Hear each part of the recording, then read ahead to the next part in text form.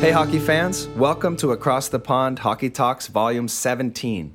I'm your host Chris Ivany, and my very special guest today is from one of my favorite towns on the planet, Antigonish, Nova Scotia. Known for its hospitality, the Highland Games, and St. FX University, Antigonish has also produced some amazing athletes. One of those happens to be my guest today, the most penalized player in professional hockey history who took on, in my opinion, the hardest position in all of team sports, the hockey enforcer. His career has seen him play for 14 professional teams. He was an AHL All-Star in 1994, led the league in penalty minutes multiple times, fought the toughest players to ever put on a pair of skates, and like most enforcers, he was a fan favorite who was always well-respected and admired by his teammates. It's my pleasure to welcome to Across the Pond Hockey Talks my friend, Dennis Bonvie. How are you, sir? Great, Chris. Thanks for having me, bud. Oh, thanks for coming on, Dennis. Before we get going, I appreciate the intro, but I don't know if I deserve it or whatever, but I appreciate it. Oh, I think by the time we get to the end of this interview, people are going to know that you deserved it. Before we get going, Dennis, a little bit about the NHL. What do you think about the 24-team play-in system? Well, I'm just kind of ecstatic that hockey's getting going again. Obviously, I think that's just the way they had to come up with it to make it right. So it was all basically even number of teams and the right way it can get started. And then obviously the top teams and the team I work for, the Boston Bruins, are one of the teams to get a bye, which is we're fortunate for it, and I think we've earned that. Yeah, of course, earned that rate. So, but it's going to be tough. It's going to be tough. We got some teams that weren't so healthy when the stoppage started, and now we're healthy again. A lot of everybody should be fairly healthy. So they're going to have to get themselves up to spec here pretty quick for a few weeks, and then get ready to go, which is exciting to get hockey back. Certainly is, and I think you hit the nail on the head there. Every team's going to be healthy, which is going to make for some real good hockey, I think. Yeah, no doubt.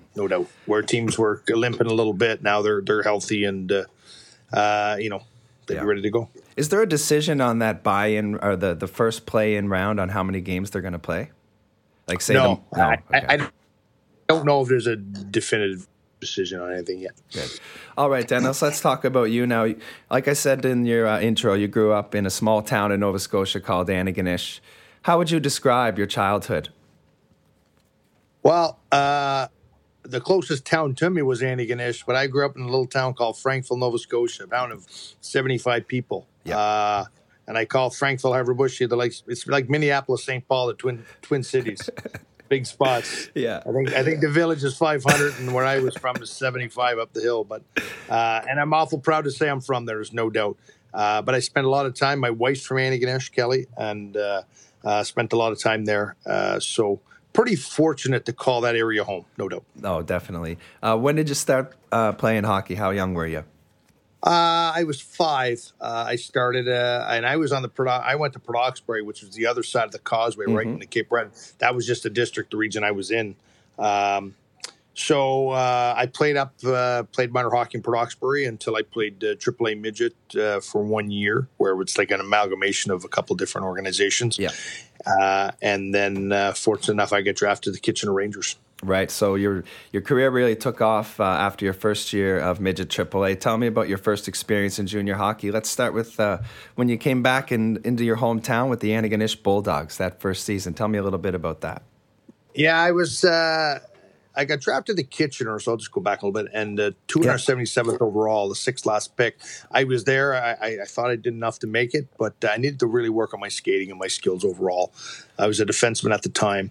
And I came back, got sent home after about a month in Kitchener. And they said, we come back again next year, but I just go home and work on, like I said, my skating, my skills. And I went and I ended up playing junior A. I was still midget age at 17. I played junior A for the Antigonish Bulldogs. Which is basically men at 18, 19. Most of them, a lot of them are 20. Some are 21. And I was eager. There's no doubt I was an eager kid. I was tough, rugged, certainly intrigued to want to fight and be involved, and started doing it a little bit, and did fairly well at it as a young kid. I was fighting guys three years older than me, but if I didn't do well, obviously I wouldn't have hung around and I would have probably decided to do something else. But Yeah.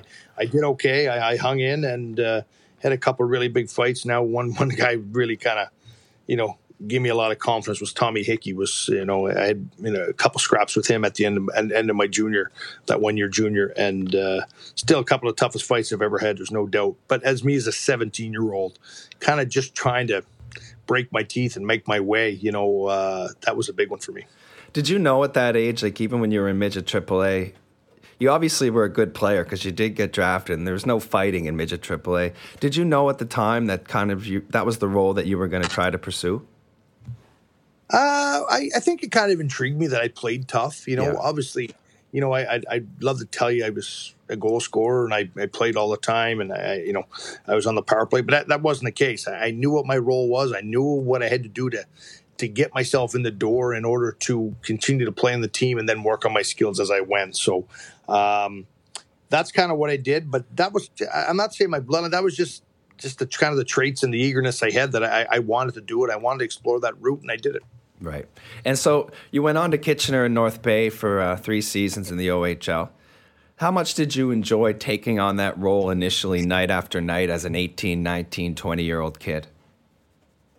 Well, when you're young, full of spunk, and I want to prove myself. I want to prove I belong. I went to Kitchener that 1 year. I said come back to Antigonish, and I finished up. Then I went back again. I made Kitchener. I was there, I think, a month and a half.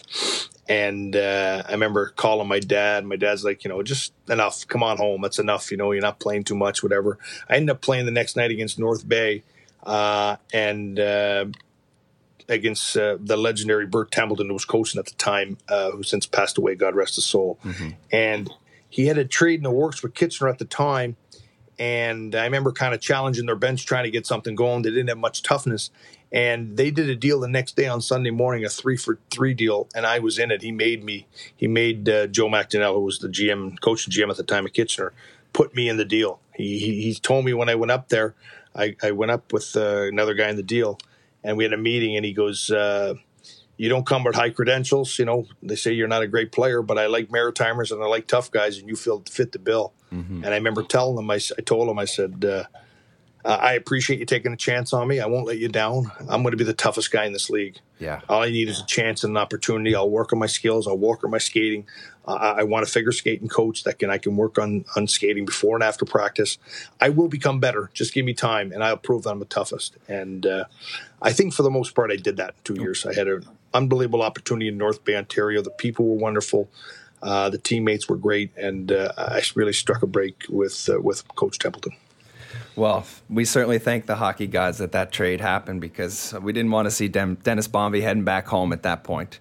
What kind of attention were you getting from around the pro teams when you were in North Bay? Well, you always have those aspirations. I wasn't getting a whole lot of attention. I remember talking to the coach and wondering if was any chance of me getting drafted. And he said, yeah, there's a chance. There's no doubt. You have to have one guy that kind of likes you and goes to bat, and they pull the trigger on you in terms of drafting you. But It didn't happen. But I had several opportunities for tryouts, and I selected to go to the Calgary Flames at the time, the year before my OA year, after my 19-year-old year. Yeah. And I was there for 2 weeks. I remember talking to Al McGinnis in the summer when he come home, and he helped me. And I decided that that's the team I want to go to. And I went there for a couple of weeks. I had a really strong camp. They sent me home, and instead of going to North Bay, I decided to just come home for a couple of days. I wasn't sure if I was going to go back as an OA, go to St. Vex or what I was going to do at that point. That's where I was at. So I ended up getting a tryout to the Cape Breton Oilers, which is Edmonton's farm team. And I went there. That place is like 2 hours from my home. And I got in a couple exhibition games, did really well. They kept me around, signed an AHL deal that year, and the rest is kind of history. It just went off from there. Right. So my first time seeing you play was in 1993 with the Cape Breton Oilers. And I think everyone in the rink knew at that time that Dennis Bonvie meant business. And it didn't take long for you to become a fan favorite. What did it mean to you, Dennis, to start your pro career so close to home and friends and family in the rink and getting that support? Well, I was pretty fortunate that happened because, it just gave you a little bit of a comfort for me that it was close to home. They give me a great opportunity. Glenn Sather with the Edmonton Oilers, and then Dave Andrews, who was the GM at Cape Breton, and George Burnett was the coach. Those guys went to bat for me. They kept me around. I kept working on my skills and tried to work my way in. And then I did that. When I got an opportunity, I tried to make sure that everyone in the rink knew I played. Yeah. I played rough. I played tough. I tried to scrap wherever I could to kind of prove my worth. And it worked out. Guys got hurt. A couple guys got traded, called up, and first thing I was a regular in the lineup, and really proving myself. As a young guy with something to prove, who were you looking to for inspiration and guidance when you first started your professional career? Well, I always looked to my dad, my mom and dad. My dad especially because they were the people that put me in the rink and got me there. And I talked to them consistently. Obviously they didn't know much about pro hockey, so I had to figure it out. I was fortunate enough in Cape Breton. We had a real experienced veteran team. I used to tell people at that point when I was playing, we had 6 guys on the Cape Breton Oilers that fought Bob Probert in his heyday. Wow. And I wasn't one of them yet. I ended up fighting him a couple years later, but that's how tough our team was. I used to tell people. Were you playing with John Hanna at the time in Cape Breton? No, I never played with John Hanna. Okay, no. Gotcha. I remember telling them, I said, as a team, we had so much toughness. We couldn't handle the puck, and the other team didn't want the puck because they were scared. So, oh man, you guys were certainly an exciting team those first few years in Cape Breton. Let's take a look. Let's walk through your kind of your milestone moments that I've managed to pick out for you, and you can add a few along the way. On October 12th, 1993, as a rookie with Cape Breton, you had your first pro fight. You fought a guy named Jamie Huscroft from the Providence Bruins. Was that just another scrap, or was there a little extra adrenaline flying on that night? Well, I think there was obviously adrenaline flying. I was, dying to get in the lineup and prove my worth. So we had a real good scrap. I remember asking him, and who's since become a very good friend of mine. He had a really good, strong career with the Bruins organization. Jamie did, and you just try to, get your opportunity to get back in the lineup the next night and, try to fight the toughest guy you can to prove that you belong and that you can gain some experience and gain some respect around the league and in your locker room. And I did that. And as I continued to do that, throughout the year, a big break for me came. Who's a good friend of mine now, Jerry Fleming, played in Fredericton. He was big, and he was kind of the king of the league, certainly of our division, no doubt. He was big, and we had a good scrap in Fredericton one night, and then had another one a week later in Cape Breton, and that kind of gave me confidence and earned a lot of respect in my team and around the league, and that was a big one for me. There's always one moment I find, that kind of vault you up a little bit, and that was a big moment for me in the American Hockey League. And to get going. Of course. In those first 2 seasons in Cape Breton, before you made your NHL debut, it's obvious you must have been working real hard on your skills and your skating, because the opportunity came a couple of years later. You're in your first NHL preseason game with the Edmonton Oilers, and you find yourselves dropping the gloves with one of the toughest and most feared players in the NHL, Bob Probert. What was going through your mind when your gloves hit the ice? Well, it wasn't not really a lot. It sounds crazy because I remember training in the summer, and I was working out in the shed, and I had a heavy bag. I'd go into Antigonish twice a day and work out and then do my thing. But in the off, I'd go in the shed and hit the heavy bag and work on my hands and my skipping and all that stuff. So, and I remember my dad come home, and it was 4:30, and I was hitting the heavy bag, and he came out to talk to me, and I said, the NHL preseason schedule come out, and we're playing against the Chicago Blackhawks. And he said, so what's up with that? And I said, I think they have that Bob Probert. They signed him. And I said, I'm going to fight him if I get in that game. And he just kind of walked away and shook his head walking into the house. It's like, what are you talking about? And I remember going into camp that year, and then I was in the game, and a good friend of mine, Jason Fitzsimmons, who was a goaltender in Cape Breton, and he works for Washington now. He was the goalie. There was 2 goalies for us. I think he was one of them. We were going to the rink at the United Center in the taxi, and I'm just looking out the window, and he goes, that Bob Probert's playing tonight. Are you going to fight him? I said, first shift. And he kind of looked at me, and I just knew I had to do it. I went out in the draw, and I just said to him, I said, you're either going to make me or break me. He said, what'd you say? I said, you're either going to make me or break me. I'm either going to be around for another shift, another game, or you'll never see me again. It's kind of one of those things, right? Yeah. So we had a real good scrap, and then we fought a week later. I ended up fighting Darren Kimball a week later, and then fought him the next shift in Edmonton, and then I ended up playing with him. And he was a tremendous person, teammate, and he was obviously one of the toughest, no doubt. God rest his soul. Absolutely. Yeah, God rest his soul. And then shortly after that, you started your NHL career. You had your first regular season NHL fight, taking on none other than Stu, the Grim Reaper Grimson, the Detroit Red Wings. He was a nasty customer. What do you remember about that night, Dennis? I just remember we were playing Detroit, and got out in the draw, and I just said, you know, do you want to go? You want to get at it? And he said, okay, Dennis. And I said, nobody ever calls me Dennis. That's how he was like. He was really. So we ended up scrapping. I think Randy Minton was the line. He kind of got between us at the time, and then Stu reached over, grabbed me, and hit me about a 3 quick, like in the side of the head. Yeah. He could hit. He was big and strong. And then we kind of just tangled. I hit him with a couple good ones back and forth, and we tied up. And like I said, you're in there, you're trying to earn respect and for, for yourself and from your teammates and from other people around the league. And I think I slowly started to do that.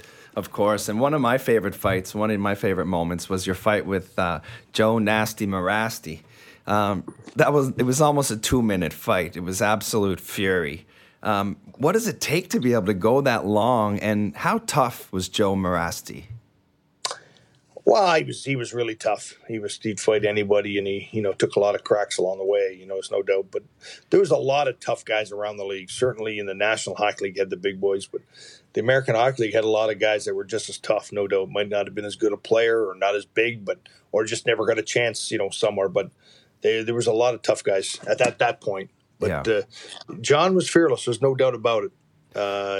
He was willing to go at any time, and that's at the point of my career where I was kind of, on halfway through, and I just, fighting a little bit different, where it was a lot more survival and not trying to outsmart guys a lot of time. You're not throwing bombs. Guys. Yeah, you just tie them up and be smart, and that's what I did a lot of the time coming on the end. Yeah, I noticed that in your later fights, it looked like you were grabbing the guy by the back of the neck, as most fighters should try to grab the guy by the collar. That's what you see mostly. You see grabbing underneath the front of his neck, but you kind of grab them by the back of the head, pull him in tight, and just fill him with short rights, and then switch to the left once your hand gets sore. Yeah, I just try to fight to my strength, and that's what I was. I was strong, and compact, so I did it that way. That's just the way it worked for me. I got to ask you, your first NHL goal when you were playing with the Bruins, is it true that you told Chris Osgood, I think it's time you better retire? I think I said something like that. I don't know. It's hard to remember. I was kind of in shock that I even scored. Oh, man, that's so funny. I took a slap shot and it dipped on him. It really did. You gave him a knuckler. Yeah, and but Chris Osgood is he had a great career for a long time. Yeah. But he was a really, really good goalie for a long time. And I remember hugging Benny Hogue. He was on my line. He said, "Great job, Bonds, you scored." And I was like in shock. He's like, "What's wrong?" I'm like, "I never scored before. I never thought I'd ever score in the National Hockey League for the bull, Yeah. And then I think the next shift I went out and went back in my comfort zone and fought Eric Cairns, a good friend of mine. Perfect. So, back to business, eh? Yeah, exactly. What do you remember most about your final regular season game on April 12th, 2008? You were wearing the C as your captain handed it over to you for your final game. What was more special to you, wearing that C or having your hand raised by Jay Rosehill after your last fight? Wow. Having the C on was pretty cool because I spent so much time in Wilkes-Barre and Pittsburgh's farm team at the end, and to wear that C and to be in a place where I really it was like a second home to me for the most part. I live here now and work out of here, but there's so many good people. So to be the captain in my last game was really special. I remember Nathan Smith came in to me. I just talked to him a couple weeks ago about this, and he just came in and he handed it to me. He said, "I want to give you the C for tonight," And it was a huge thrill, no doubt. And obviously what Jay Rosehill did at the end and raised my hand was pretty special. Yeah, both are chilling watching that, man, to be honest. Exactly. It's really special. Exactly. Yeah. Can you tell me a little bit about the difference between your AHL career, the amount of it's a completely different league than the NHL. Younger guys mixed with like grizzled veterans like yourself. What's the difference between fighting in that league or when you get to the show? There's different. Those guys in the National League, there's some big, strong, tough customers, no doubt about that. That's why they're there. Yeah. But there's, like I said, there's some in the American Hockey League. Most of them are just as tough, and that's why they've been around a long time. Yeah. It comes to basically the skill level is what it is. In the National Hockey League, it's fast, it's pinpoint passing, it's one-on-one coverage, it's a lot of that stuff. Where the American League can get a little scrambly at times, and a lot of hitting and a lot of running around type of stuff. So it's a little bit different brand of hockey. Some people even say it's harder to play in the American Hockey League at times for a lot of people because it is a little scrambly at times. And the skill level is it's separated in terms of being in the National Hockey League. The skill it's obvious, right? But there's a lot of hungry players there trying to make a name for themselves. So when you become a veteran player, you got those guys taking a shot at you that want you to drop the mitts and make or break their career. Yeah, absolutely. But I learned that with Bob Probert. I remember asking him, I was in a room with him, and I asked him, and I said, "You do it all the time?" He said, "Well, when I started, people obliged and give me an opportunity to prove my worth. So I still owe it to them." And I always remember that. And I always had that mentality, I'll give you a chance. If that's what you want, then and it's the same with guys that I played with. If that's what you want to do, then I'll help you do it. Yeah. Certain guys, again, I help bring up and play in your line and, make sure that they're, taken care of and teach them the role if that's what they want to do. Exactly. Is it possible for you to name who the best fighter you ever fought was? The best fighter I probably ever fought, Bob Probert was tremendous. He was big and strong and smart, and but there was a lot of really good ones. You can go down the list. A lot of and then there was always up and comers. So it's not even fair to name one above. Tony Twist was big and strong. Ty Domi was tough. Yeah. Gina Wodrick. You can go on and on. Matt Johnson. Fought them all. Brian McGrattan, who's a good friend of mine. Yeah. We scrapped a couple of times. Colton Orr, you can go on and on. There's all kinds of stuff. Derek Englund, a guy that you played against and with. I played, and I fought, and it was really tough. Of course. So and every guy has its day. There's no doubt. There's all kinds of them. You also had a longtime rival by the name of Ryan Vandenbush. Tell me a little bit about the 20 years that you've played against him. Yeah, we played against each other. He was in Cornwall, and I was in North Bay in junior, and we had a couple pretty good tussles. Yeah. And every time we seemed to play each other, we end up scrapping, and had some really, really good ones. Obviously, one great one that people know, I think went on for over 2 minutes. But he was probably the toughest pound-for-pound guy for me. He was always willing and could take a crack, and he's a dangerous pair of hands on him. So, yeah, and real good guy. At the end of the day, I know that. I know, I know him personally, but I know friends that are really good friends with him, and he's a really good guy, and I respect him immensely. Yeah, the respect level amongst elite professional enforcers is really high. And I was watching an interview, and he had a lot of nice things to say about you, as you do about him. So can you talk a little bit about that code that you guys play with, and how maybe it's changed over time, but it seems like when you were around the league, there was a code that everybody followed.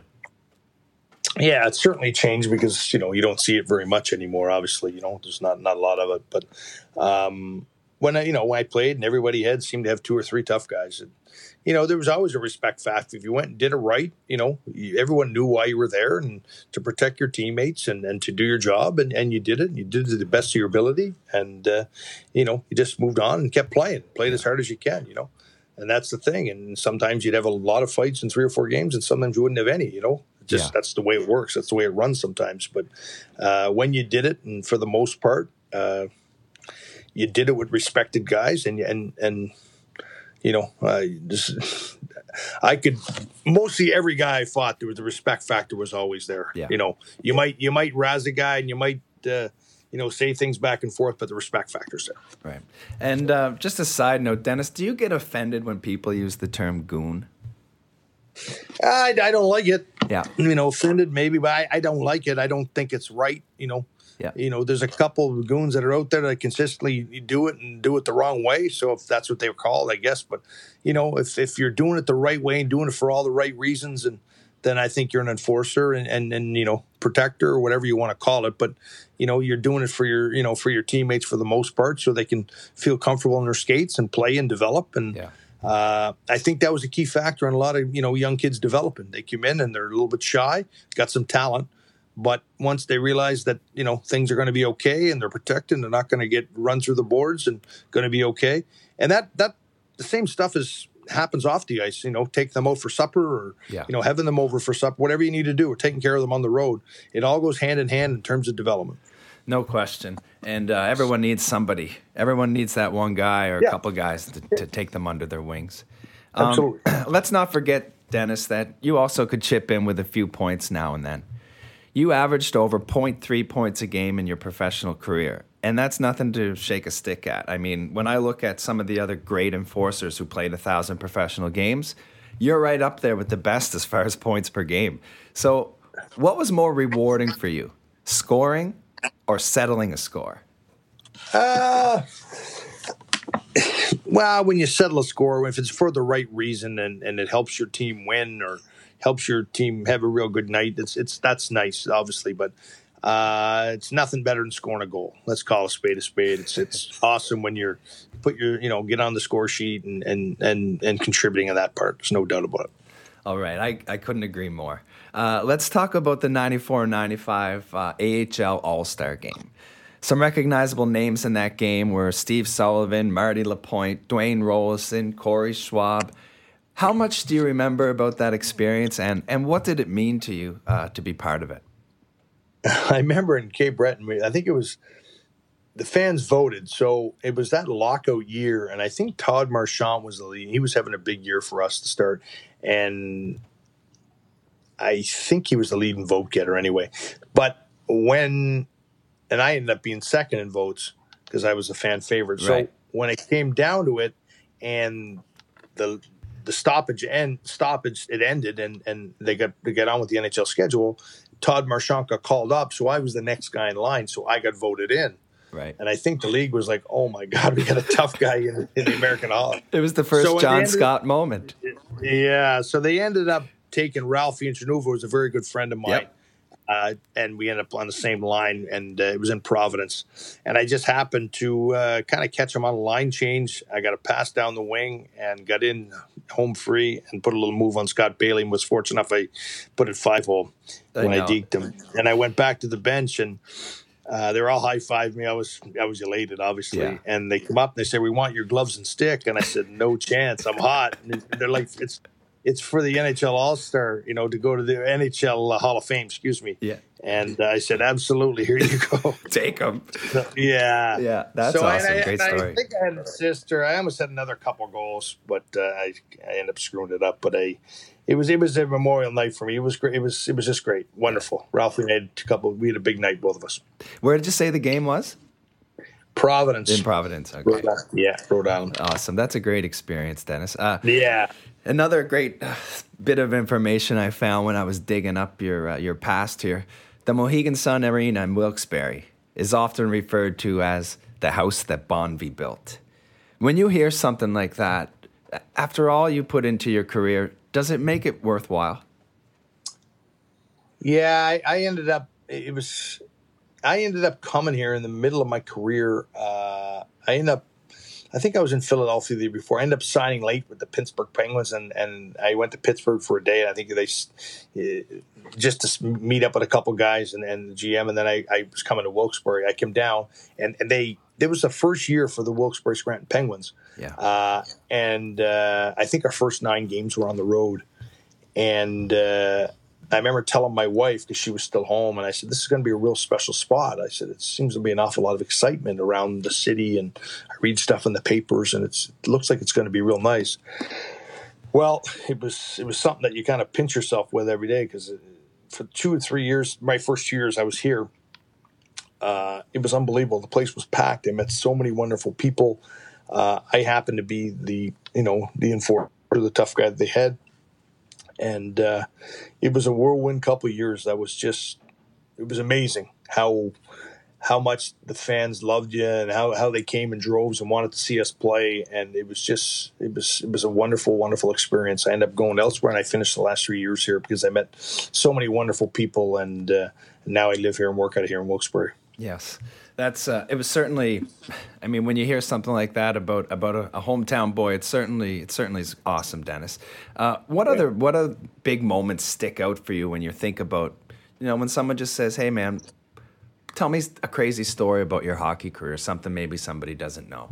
Well, I remember it was my second year pro. I was in Cape Breton, and somehow the overlap was our year ended in the American Hockey League, but there was still like 3 weeks left of the NHL schedule. So they called me up as like a black ace, I guess they call them. Mm-hmm. And I got called up, and I went for warm up like 4 times in a row. I wasn't playing. I wasn't expected to play. They're like, you just go for warm up, and just in case something's hurt or something happens. And then in the 5th game, I was there. I was going for warm up again, thinking I'm not going to play. And Ronnie Lowe comes in, our coach, and right after warm up, he said, "Kid, you're in. Jason Ernest's sick." It was my first NHL game against the LA Kings. Wow. And I went out, and I think I tried to scrap Matt Johnson, who I played against in Peterborough. We scrapped lots of times. And he was on the draw, and he goes, "I can't, Dennis." And I looked over, and Barry Melrose was coaching them, and he's just shaking his head. No, don't do it, Matt. So I said, "Okay, no problem." Puck drop, started dumped the puck in their end. Way we went in, we started cycling, and their line went off, and out came their top line with Wayne Gretzky. And I remember down the corner cycling, and Wayne Gretzky's right beside me. And I just dumped the puck and I went off the ice. And I was like, oh my God, my first shift, and I ended up playing against Wayne Gretzky. So that's great. It was special. Yeah, it was special. It was unbelievable. That's great, man. I'm in Asia right now, and I often get asked the same question as soon as I tell people I'm involved in hockey. It's such a rough sport. How can they allow people to fight in hockey? It's just it's not part of their mentality when it comes to sports. And I often defend it, and I tell people the importance of fighting and, the things that it does for your teammates and the crowd. And I'm a huge advocate for it. What would you say to somebody who's not familiar with hockey, who sees it as barbaric, who doesn't understand the role of a fighter? Well, I guess I kind of understand it more now than ever why they say it, because doesn't happen very often. Mm-hmm. My only concern somewhat is I feel like it takes a little bit of the compete out of the game, not the fighting part. I'm talking about the hitting and the battling, where we used to be a lot of contact in the game. There's not so much contact anymore. Obviously at the National Hockey level, the skill level is so high and it's so fast, so it's a little bit different. But at most levels, there's not a lot of physical play, and that ends up taking some fighting out, because I think the energy level is a little lower in terms of if you're not getting hit, you're just out there playing and skating around doing your thing, right? So that's my concern. That's my worry sometimes, that some guys, they're not as I shouldn't say as competitive, but you're not trained to be as competitive as maybe they once were in terms of physicality and stuff like that. And that's because I think that's the bread and butter of some players. If you could, if they grew up doing that, they would be very good at it. But and you create an identity for yourself. So certain players have got to do that. That's just the way it is. If you're third, fourth liners, you got to be tenacious and physical and energetic. Yeah, you can't just have 4 lines of scores to win in a hockey game. Yeah, that's all I'm saying. Yeah, and exactly. If a little fighting comes out of that, then that's going to happen. Yeah. Energy level is going to get high sometimes, and that's going to happen. But for the most part, I understand why it's taken out and why it's limited at times. Yeah. But I still think there's a place for it at times in terms of heated rivalries and battles. That happens, I think. Yeah, I totally agree. I'm going to switch gears here for a second, Dennis. Over the years, there's been a lot of talk about mental health in professional sports. A lot of stigmas behind it, and a lot of suffering that athletes went through far too often that was never discussed. In recent years, it's been pretty well documented that there's been a lot of NHL enforcers that have been affected by anxiety, depression, addiction. Is it true to say this, and do you believe it? Tough question. I'm a special. I always said I was a special breed. I kind of just I kind of just did it. Yeah. I didn't think a whole lot about it. I just went out and did it. I knew that's what I had to do. So, and I realized some other guys really thought long and hard about it and didn't like that. Maybe they knew that something was going to happen that night, that they were going to have to scrap or do whatever. So I understand it. It's not an easy job, and I feel for that. But for a lot of guys that I think did it, I think they just did it, and it was a little bit in their blood. They liked the challenge. They'd like to go out and do it,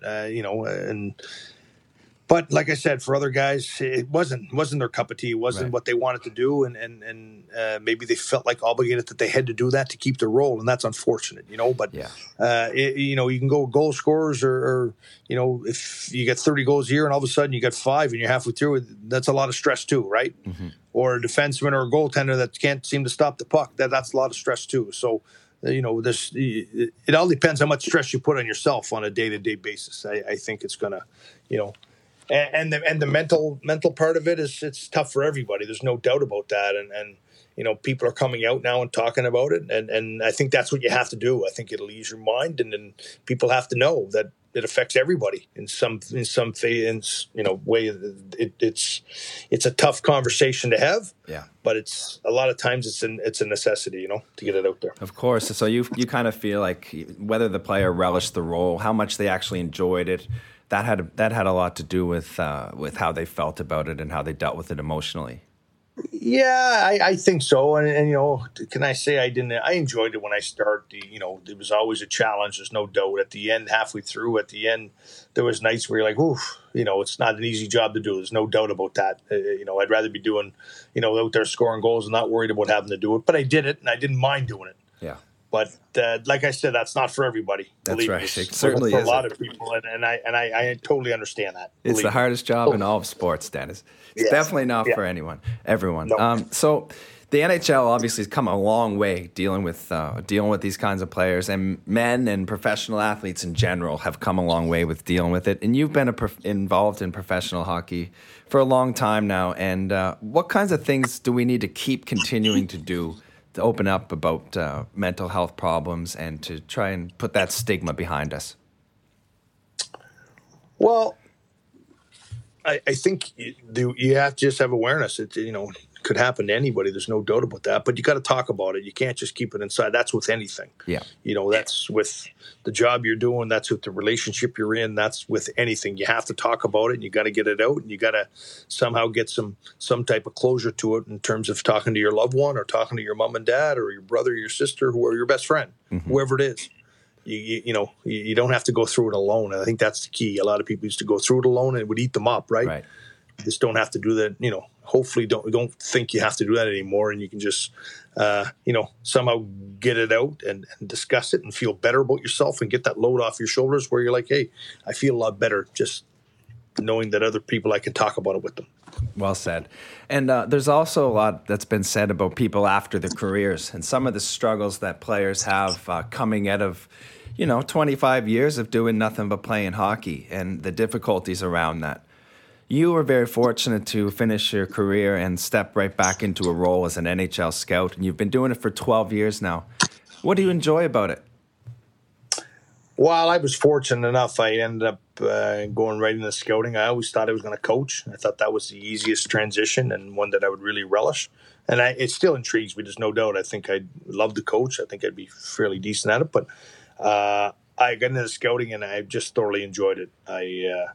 I love the people that I work with on a daily basis. That's I was with Toronto for a year. I was with Chicago for 6, and now with the Boston Bruins. So I'm around a lot of good people on a daily basis. Talking to a lot of good people, and still be involved in the game as I am. I pinch myself. I'm pretty fortunate. And what area are you covering, and what does a daily life look like for you as an NHL scout? Well, with Boston, I'm kind of all over North America. I go to Europe maybe a couple times a year doing some tournaments, but for the most part, I do the National Hockey League and the American Hockey League. and see, teams and players as much as I can, get reports in on them. But then there's always players of interest. There's, at different times of the year, there's certain players of interest for certain reasons, right? Somebody might be available. Some team, you might not going to make it, so you got to watch them a little bit closely because they might be, we might figure they're a seller. Then obviously after the deadline, when those, deals come and we get them done, then you got to go and see who's going to be free agents and kind of start prepping for the next year. Right. I think that's the big, and maybe some, pre-playoff scouting for teams you're going to face the whole bit. So, the key is when you're going to the rink, there's always a purpose. You're watching certain players, you're watching a player, whatever it is, to make sure that you can make your organization, your team better. By your judgments. So, you've been doing it for 12 years now, and people often say there's no specific path to the NHL. There's always different ways for people to get there. How do you find out about a guy who's in, Bedeck, Nova Scotia, or, Gander, Newfoundland, somebody who's like off of the map a little bit, and somebody who maybe not has always had the opportunity to play at the highest level? And how do you find these little hidden gems? Are people coming to you? Are you hearing their names and stories? Like, how does that work? Well, that's a little more on the amateur side. I do the pro side, right? So that's the NHL. But on the amateur side, that might even be below that because, obviously those guys, there's so many scouts now and there doesn't seem to be any rock unturned. Everybody knows for the most part, what's going on and what's out there. Right. But, you have to get, there's teams in the CHL, there's places you got to get to and you got to watch them play. There's no doubt. You might see him on the road, but you go watch him at home, he's a different player. Whatever it is, it doesn't matter. So you got to just go in the depths and go work and make sure you see these players and not see them once, not see them twice, see them 3 and 4 times to really get a good view of what they are at that time, what they potentially could be. So right. you just gotta work at it. There's no doubt about it. It's great to say, hey, I went to see him once, but you might not like him once. You see him a couple more times, you might really like him, see the different value in him. So the more you see him and the more you kind of, clean the slate and say, you know what, I liked him the last time, go watch him again and see how he is. That's beneficial. Right. All right, Dennis, you, like most hockey players and most professional athletes, do a lot of work for the community, charities and programs that you're involved in. I know about your Rinks to Links event that you host every summer in Antigonish. Let's start with that one, and then you can tell me a little bit about some other things you're involved in. Yeah, I was fortunate enough, I don't know how many years now, Colin Boyd and came up to me. I think Mark Shampoo was one of them too. Yeah. Colin Boyd with, Tim Hortons in Antigonish and Mark with BMO Nesbitt Burns come up, and actually Craig McDonald and I, who was my cousin, talked about doing this, celebrity, charity golf tournament. And I was honored, to have my name attached there. And Craig and I say the same thing, our names attached to it, and to be able to do so many positive things and to be able to give monies back and, see the community wrap their arms around it. And like I said, our names are attached, but it's kind of the whole community's event, really, at the end of the day, because those are the ones that support us, right? We have over 300 people at a dinner. We have a big auction where we make 50, 60 grand, maybe more some years, and then have 36 teams at a golf tournament the next day. So a lot of fun, a lot of good times, met a lot of good people. And I consistently play with my same team all the time in A.M. Monroe. So it's just met some wonderful people on the way, but raised a lot of good monies and wrote some good checks back to charities, and that's the key. That's incredible. Yeah, it certainly is. So these days, what else have you been involved in the Wilkes-Barre community? Are you playing any celebrity golf tournaments down there? And how's your golf game these days? The golf game is okay. Yeah. Depending on the day. The last couple of times it's been all right. Who knows what it'll be like tomorrow or the next day. But I know my wife and I are involved in a couple different charities, whenever we're asked is basically it. And there's no real consistent one. I always put on a hockey camp every year for kids in the area and try to help the hockey program here a little bit. But for the most part, like I said, we'll be involved. And if we're asked and we think it's beneficial and then we'll do whatever is asked of us to help out the kids or help out whoever needs it. I love to hear that.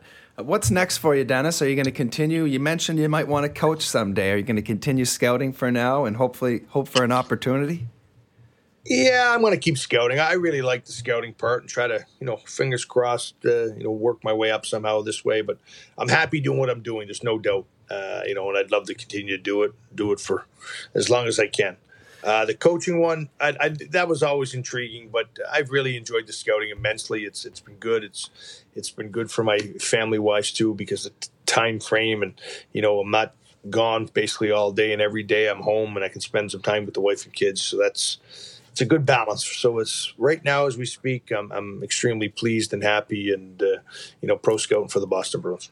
That's awesome, Dennis. Nothing but love and respect for you and what you've been doing with the community and your entire career. Just incredible stuff. And I can't thank you enough for coming on the show and talking to me. Is there anything else you wanted to mention to people? Maybe a word of advice to anyone out there looking to become a pro hockey player? Well, I think the biggest thing is, you always dream you're going to be a pro player, because in the back of your mind, I don't go tell people I want to play in the National Hockey League, but I always dream like every other kid. And I was fortunate enough I had great parents that allowed me to follow my dreams and push as hard as I could to get there. But the bottom line is, don't let anybody tell you can't do it and then believe them. They're going to tell you, and they're going to, maybe potentially push you down by whatever they do and say, hey, how are you going to do that? But you can do it by your actions and how much energy and involvement you put into it. You can get it done if you really want to work. And as long as you can get up in the morning and look in the mirror and be happy with the effort and that you put in on a daily basis, I think then you're moving forward. There's no doubt. Fantastic words of advice from Dennis Bonvie. That sound brings us to the end of the interview. Dennis, will you stick around for a few overtime questions? Sure. All right, Overtime is brought to you by the Big Bite Restaurant. Ah, yeah, ladies and gentlemen. It's time to talk about some food. You like burgers, ribs, hot dogs, milkshakes, or even some poutine? Well, you can find them all in one spot. That place is called the Big Bite. They got a cheaper than cheap deal on chicken wings. $3. Only $3 a wing. Tuesday nights in North Point. Wednesday night in Shek Tong Choi. Every Thursday night at the Big Bite Flame and Grill in Shek Tong Choi is steak night. For $100 plus a little bit of service charge, you can get a 10-ounce premium Canadian steak with your choice of sauce and unlimited fries or salad. Right about now is when I used to talk about a Thanksgiving special that they had. I even remind you that Christmas was coming, and they had turkey. And speaking from experience, it was delicious. Speaking of delicious, you should go over to their North Point location and try their PB&J burger. That's peanut butter and jam on a burger. Sounds gross, but it's not. Don't agree with me? Come on over to the studio and we'll drop the gloves. Check out more information on their Facebook site at the Big Bite HK. That's the Big Bite HK. Go fill your belly. All prices are in Hong Kong dollars. Overtime!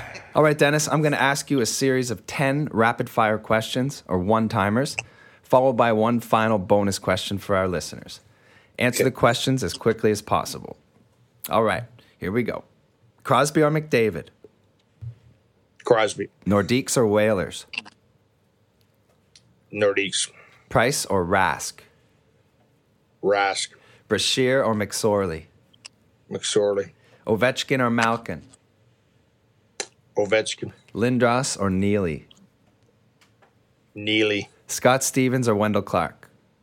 Wendell Clark. Matt Sundin or Peter Forsberg? Peter Forsberg. Pierre Maguire or Kelly Rudy? Kelly Rudy. Fighting or no fighting? Fighting. I think that was an easy one. All right. Finally, your team has a penalty shot in overtime of Game 7 in the Stanley Cup Finals. From any era, from any team, who's taken the shot? Oof. Man. Mario Lemieux. There you have it, folks. Super Mario from Dennis Bonvie. Dennis, thanks again. I can't thank you enough for coming on the show and taking some time. Really appreciate it. Wish you nothing but the best the rest of the season with the Boston Bruins. No, thank you. Appreciate it. All right, that was Across the Pond, and that's a wrap. All right, thank you to our amazing sponsors. As always, The Big Bite, Yardley Brothers Beer, Ben Marin's Photography, Sunset Studio, Print House Limited, and Asia Sports Tech. Finally, thank you to Lauren Orris and Fiona Chow, who have helped us as advisors and liaisons to Hong Kong's hockey world. To support the podcast, check out our amazing merchandise on our website at acrossthepondhk.com. Check us out on social media, Instagram, Twitter, Facebook at Across the Pond HK.